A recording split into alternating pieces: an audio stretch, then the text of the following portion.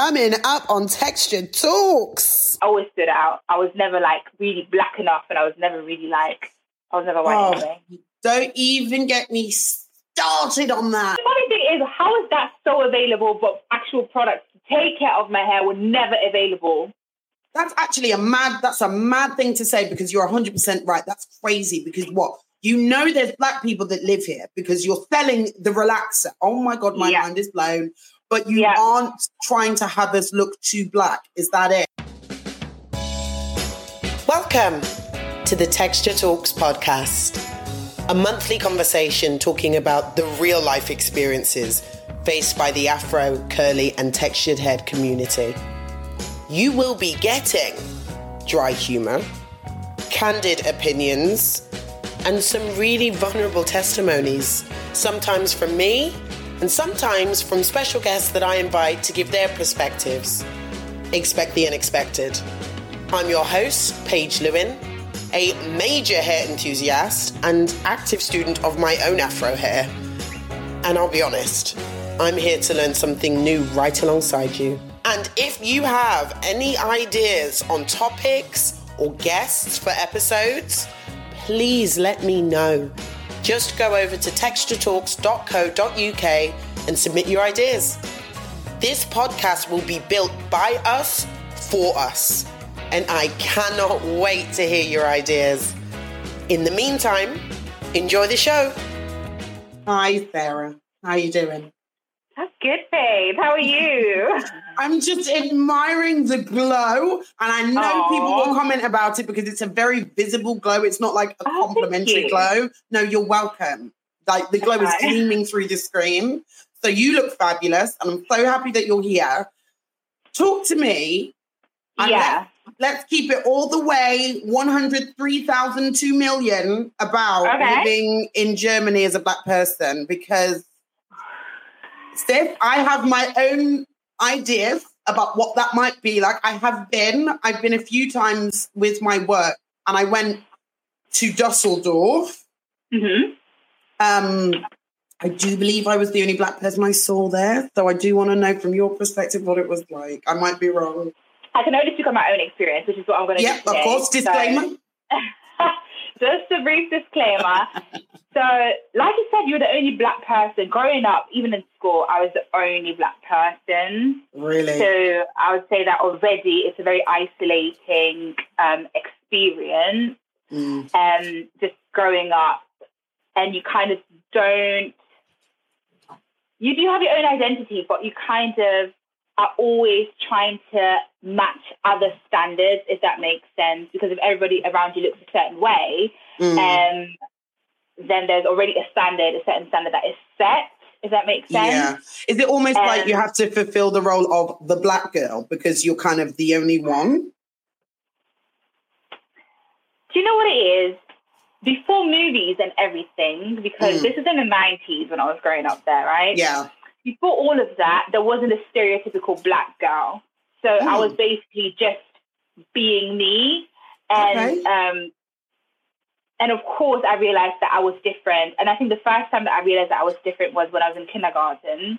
And we were drawing, as you know, kids do. And somebody said, "Could you please pass me the nude color?" Right? Direct translation.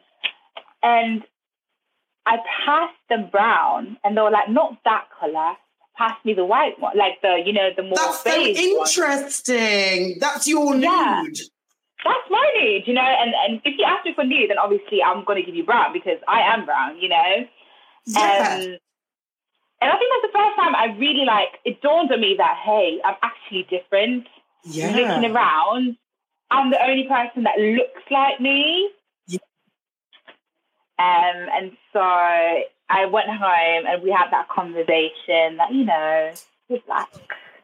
Just happened that Sweetheart, you're black. You know, I'm just going to have to break it to you, okay? Yeah. And your parents, talk to me about the lineage. So my mom's Kenyan and my dad is Somali. And even that wasn't common growing up, because even when I did meet other black people, it would usually be from the west of Africa. So even there, I didn't quite fit in because obviously the culture's different, the customs are different. but it was the closest thing that I knew to, you know, my own culture and my own people. So yeah, in a way, I always stood out. I was never like really black enough, and I was never really like, I was never white anyway. Don't even get me started on that. I have experienced the exact same thing. So I grew up when I was younger, Bristol. And when I went to school, I started speaking the way you hear me speak now, because I was one of maybe 2 or 3 black people at the school. And I just thought, listen, I need to sound like them. If I don't sound like them, no one's going to play kissy chase with me. I'm not going to get a little boyfriend at playtime. I'm not going to get any friends. Like, no one's going to talk to me if I sound like hella black. So then I started speaking like this. And then I went to secondary school in North, i.e. Shottingham. Oh, okay. And all the black girls were like, where were you raised? Why are you like this? And I wasn't black enough. I got bullied profusely because all the black girls with the baby hairs laid and the Mackenzie jackets and the crepe check, they were like, oh, no, you don't come with us. You stay over there with them. It was so sad. So I know how that feels, because it's like the white people are always asking you questions and the black people are like asking you questions as well. Like, does your mom listen to Westlife? Do you like Coldplay? Oh. So it just becomes a whole thing of like, where do I fit in? So I completely get how that feels. But at least, I guess with me, there were visibly a lot of black people, even in Bristol, even in England, there still were. Imagine feeling like that and there really isn't a huge black community. That must feel really stressful, especially as a child. Yeah, it was really isolating, because obviously nobody could identify with the black experience, with my experience, basically. And then there were always like little stereotypes. And it wasn't like an open conversation like it is today, you know, that there's, you know, a certain prejudice. Is it prejudice? I'm not English. Prejudice, yes. There's a certain prejudice that's attached to obviously being black or looking a certain way. And so when I like mentioned to my friends that I thought somebody was being a bit off with me, or someone was being a bit judgy, or if I walked into a shop, someone was following me around, they were like, oh, you're just being paranoid, you know, just, you know, what you're saying, like, we can't believe you in that sense, because they didn't understand, obviously, what I was going through. Yeah. And so in a certain sense, it was isolating. And then obviously when I came to the UK, like you mentioned, I didn't know that you went to Nottingham, because I went to Nottingham, I went to university in Nottingham. Literally, same uni. It was a high-pass uni. It was a good uni. Really? As in, like, I had fun. I don't know about, like, academia, so to speak. I feel like the uni of was, like, the academics, and we were the ones that were, like, having, like, a good time. But it was amazing. I loved it. It was hella multicultural. Yeah. And just coming to the UK, that was really a shock to me. Seeing so many black people in one place, I just thought, wow, this is great. I love it here. Do you get what I mean? And there's other different things like that I would notice. Like if I'd go to the drugstore, for instance, in Germany, they'd never accommodate for beauty products for black women. You know, I could never go into the shop and just buy my own foundation. That was like foreign to me. I could never go into the shop and get my own hair product, you know, that catered to textured hair. Really? Dream. Yeah. And then when I came to the UK, and these things are all like just out in the shelves, just out here. Out here, I was mesmerized. I couldn't believe it. I could not believe it. That's mad. And though I went back to Germany, obviously my family still lives there. I went back this year, and I went to the shop, and they had Cantu on the shelf, and I was like, wow, this is progress. Like, this is beautiful. Progress. I said, you're doing well, you know. Was it just Cantu? That was it? That was it. It was just Cantu. But I thought to myself, this is a good start. You know what? Praise where praise is due. I'm so skeptical and cynical. Fine. Okay? Yeah. But I'm thinking to myself, how did you, like, mind blown, how did you manage then? Like growing up, talk to me about your hair care experience, because I struggled with my hair care experience and I had black products in the shop. If you didn't have Cantu until like the last couple years, sis, what were you doing? let me talk you through it. Okay. So growing up, I didn't know much about my hair. And because my mom's Kenyan and my dad's Somali, the hair texture is a little bit different. So my mom obviously did her best, you know, as moms do. But I didn't personally know a lot about my own hair, and, you know, she was trying to figure it out. What was her hair like? Her hair's a little bit more textured than mine, more tight curls than mine. Yeah. And also she had it relaxed for most of her adult life when I knew her. So, and mine was natural. So, you know, the hair care. You get out of the habit of learning you get out the habit of looking after your curls when your hair's relaxed. It's true. So when you have a child that has that curl pattern, you may not actually remember what to do with it if your hair's been relaxed. So yeah, fair. Carry on. Yes, absolutely. So I remember coming to the UK for the first time as a family trip. It must have been like in 2008 or something. And at the time, all the girls in the UK had their hair relaxed. All the girls that I saw, at least. All the ones that caught my hair. And I just remember going back to Germany and being like, Mum, I want that. You know, what they have, they look great. I want it. I don't care. And my mum was like, are you sure? Like, are you sure that's what you want to do with my hair? And she went and bought, you know, the kit. Oh, my God, yeah, the home kit that they should probably not sell. Yeah, that's the one. And the funny thing is, how is that so available, but actual products to take care of my hair were never available? That's actually a mad thing to say, because you're 100% right. That's crazy, because what? You know there's black people that live here because you're selling the relaxer. Oh, my God, my mind is blown. But you aren't trying to have us look too black. Is that it?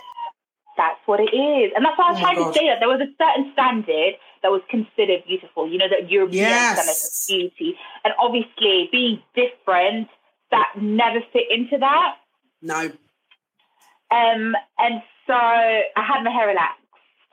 And then I went on holiday without my mom, right? And I didn't know what to do with my hair. I did not know how to care for my hair, and it broke so badly. Yes. Like, it was so damaged from the relaxer. I was just doing whatever I wanted to it. I didn't know how to care for it. Yeah. And then after that holiday, I had to say goodbye to my hair because, you know, it was short hair, it was long hair. It was doing whatever it wanted in the back. It had to go. Yeah, it had to go. Did you do a chop? Like a big old chop? I did a chop. I did a big chop. And I was so sad. I remember my mom cut my hair and I was just crying hysterically. I didn't want it. And from that day, I just told myself, look, I'm going to learn how to take care of my hair. I'm not going through this again. Like, I'm not going through this again. I'm not cutting my hair off again. I don't care what people think about my hair anymore. I'm going to learn how to love it. I'm going to learn how to take care of it. And I think from then I kind of like started doing research on you know, our type of hair for type of hair. Yeah. And it grew, started growing and flourishing. Your hair is so beautiful, honestly. For anyone listening to this, go to the Texture Talks YouTube, pause on Spotify or wherever you listen to and go, come watch it, because the lady's hair is so stunning. And wait, when did you do this chop? Because your hair is mad long. I must have done it in 2013, around about then. Thank God. I was really scared that you were going to be like, 21. I'd be like, no, blasphemous. No, but no, okay, I can accept that. Yes, it must have been like in 2013. And God, since then I haven't done it. Oh, no, please don't be. Be encouraged, if anything. Yes. But yeah, I did the whole chop thing. And then I started researching products to use. Yeah. And my mum had a friend from Brazil, and they're a bit more advanced, or they were a bit more advanced even back then when it came to when it comes to curly hair. And so she'd bring products over, and I realized they really worked for my hair. Like, they really nourished my hair back to health. My hair was growing. It was moisturized. The curl pattern started coming out. That's the first time I think I realized that I do have a curl pattern. I didn't know it before that. Yeah. This is before the whole woke movement started, and we started hearing about, you know, hair types and all of that thing. So yeah, this was new. You were like, oh my God, new curl, who did? Absolutely. Absolutely. So this was like a new discovery of self, you know, and of my hair. And then after that, I came to the UK. And that's when I discovered that, look, there's more out here in the world. Oh my God. There's more when it comes to hair care for Black women. Yes. And look, I tried it all. I was trying out new products every single weekend if I could. Yeah. I was really, really happy to know that there are products that actually do cater for our type of hair. Yeah. And so, yeah, I started taking care of my hair using different products and just experimenting, really seeing what would work for my hair. I think that experience of trying new products, especially when it feels like really new and you're just like, oh my God, like there's so much. Initially, tell me if I'm wrong, really exciting, really fun. You're just like, oh my God, there's this shea of this, then butter this, then curl cream this. And you're like, bah, bah, bah. And then I feel like there's a shift where the novelty wears off a little bit and you're spending a lot of money every weekend and you're kind of like, okay, well, we've moved on from relaxer or for me, wigs. We've moved on, okay? And now I see my curls and I like my curls, but now I'm looking to elevate. Now I'm looking to take that next step. And I feel like I'm stagnating a little bit where the products that I'm using, it's either too confusing or my hair's now got like too much product. There was a point where I remember the product was so dry, I could almost see it in my hair because I tried to do lots of curl definition. And I was like doing all the scrunchies and then the gel and then the sheen spray. But then if you dare to like pull your hands through it, it would sometimes like flake off or there'd be like dry little white bits. So talk to me about how you've managed to like find a routine and refine that sort of big funnel of products, that discovery part of your life. How have you refined it down? Because I feel like based on your Instagram, which I follow profusely, I feel like you've worked out things that work for you instead of just trying everything, right? Absolutely. But you also have to consider that I've been doing this for quite a while. I didn't just start. And it is a journey trying to figure out, you know, what actually does work for your hair, because somebody could have the same exact texture as yours, but the products that they use or the routine that they have doesn't work for you, right? And so it took a while for me to know what actually does work for my hair, what my hair likes, what it doesn't like, what it rejects. And like you said, it is a journey. Yeah, it really is. Like, would you say there are products that you swear by today that you always use? Or do you still try different things? I do have my staples, I would say. My core. I do, yeah. But I do still try different things. I would still go to the hair shop and say, whoa, what is this? Let me shock my hair today and try something different. And sometimes it goes really well. And then sometimes it just goes horribly wrong where I'm like, never try this again. Never. Okay, talk to us about what your core products are. The people must know because your hair is stunning. Thank you. So when it comes to products, I think I don't go off the brand to start with. I go by the ingredients.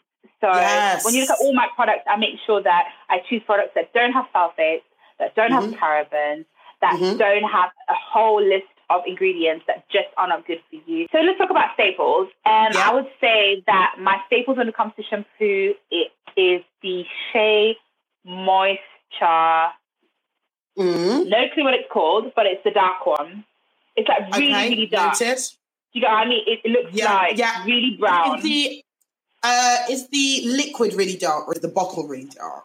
The liquid is really dark. The bottle, I think, has like a yellow label, maybe. Oh, I think I know what you mean. Okay, cool. Yeah. So Shea Moisture, is it a clarifying shampoo, or like a moisturizing shampoo? Do you remember? Ooh, I do not remember. I'll tell you what, after this, find it, and then I'll put it on your Texture Talks episode page. I'll put your staples on there. That's perfect. That is literally perfect. Yes. And the reason why I chose the perfume, the reason why I chose the shampoo is because it doesn't have all of those things. It's animal cruelty free. And one thing that's really important for me when I use a shampoo is that it doesn't strip my hair of its natural oils. Yeah. So after I've used it, I don't feel like my hair is really stripped. Like, it's hard for me to comb through it. Like, it's frizzed up. It's just, I'm trying to work with my hair and not against my hair. Yes. So that's really important for me as well when it comes to a shampoo. One thing that I've started doing is pre-pooing. So I've heard mixed reviews about this pre-pooing. Really? I don't know. Talk to me about what you do. So what I do is I call it pre-pooing, but I'm not sure it's pre-pooing at all. So what I actually do is I just condition my hair before I shampoo it. So I put conditioner in my hair, I comb through it so that when the shampoo comes, my hair's already in a state where I could just wash it through and it won't be tangled. Do you get what I mean? And then you don't condition it again afterwards. Is that so? You just do it in reverse? I do condition. So I condition, shampoo, condition again. Okay. And then wash it out. Oh and that's on the day so when I'm not really doing like a deep condition. But yeah. Oh my God. And then how often, say a month, do you do that? Is that daily? Ooh. No, I don't wash my hair daily. Okay. At all. I would say, depending on, like right now, I've blow dried through it, so it will stay like this for about maybe 5 days. Okay. 2 weeks to 7 days. But when I've got my natural curls out, I will aim to wash it every 3 to 4 days. Okay. And you do that when you do? I do that when I do it. But that's because that's what works for me. Past that point, I just feel my hair getting really dry. I have normal porosity hair, so medium porosity hair, which means that my hair can absorb moisture easily, but it also loses moisture easily. Yeah. Which means that I need to keep it moisturized as well. Okay, this is so interesting. And tell me something on your hair care journey that you feel like you've learned that you could share with like anyone that has curly hair, like all curls. Like for me, something I love to do now, when I put product on my hair in the morning, I use a hairdryer to dry it. So I don't just sit with the oil, because apparently if you sit with a moist scalp, then it could have all kinds of ramifications. Like you can get thrush, and you can end up like, there's something about like sitting and letting your hair air dry and letting the moistness just sit on your scalp that basically isn't good for your head. So if you dry the product first, it means that the product's obviously still there. And a lot of the times when I've learned about people blow drying and saying that it's really bad for your hair, it's normally how long the heat is on your hair in one particular place, how much you're brushing it as well, and how frequently you blow dry. But if you're just doing it, then it's absolutely fine. So that's the tip that I think everybody should use, because I use it daily. So do you have like an equivalent that I can steal? So in regards to that, if you don't want to use a hairdryer, they actually have these really cool heating pads. You know, like the ones that you could use for like, you know, when it's that time of the month, like a heating pad with kernels, like with cherry kernels in it. They have one for your head. So what you do is when you, obviously this is not to dry it, but if you've got product that you want absorbed, or you do like a deep treatment, you can then put like a shower cap on, and then you put on the heating pad on top of it, and that works great. I think your content is fantastic. So tell people how they can find you, please. Thanks. I feel very humbled by this conversation. It's true. To start with. And you can find me on _Queen_. I think I've put it on the screen for you have, but you know, as I say, for those, I'm not even going to cuss out the people that are just listening, because I'm really grateful to you, and I don't want you to delete the podcast because I dragged you. But also, do watch it, because then you'll be able to see these things. Okay, so Instagram _Queen_. Fabulous. If anybody has any questions or anything like that, would you be happy and open if they dropped you a message on Instagram? That's perfectly fine. My inbox is open to you. And that's not for, listen, if anybody's crusty son is listening and thinks that that is a go-ahead to hop in this lady's DM sponsored by Texture Talks, you are wrong. That is not the point of this. Do you understand? This is for hair tips.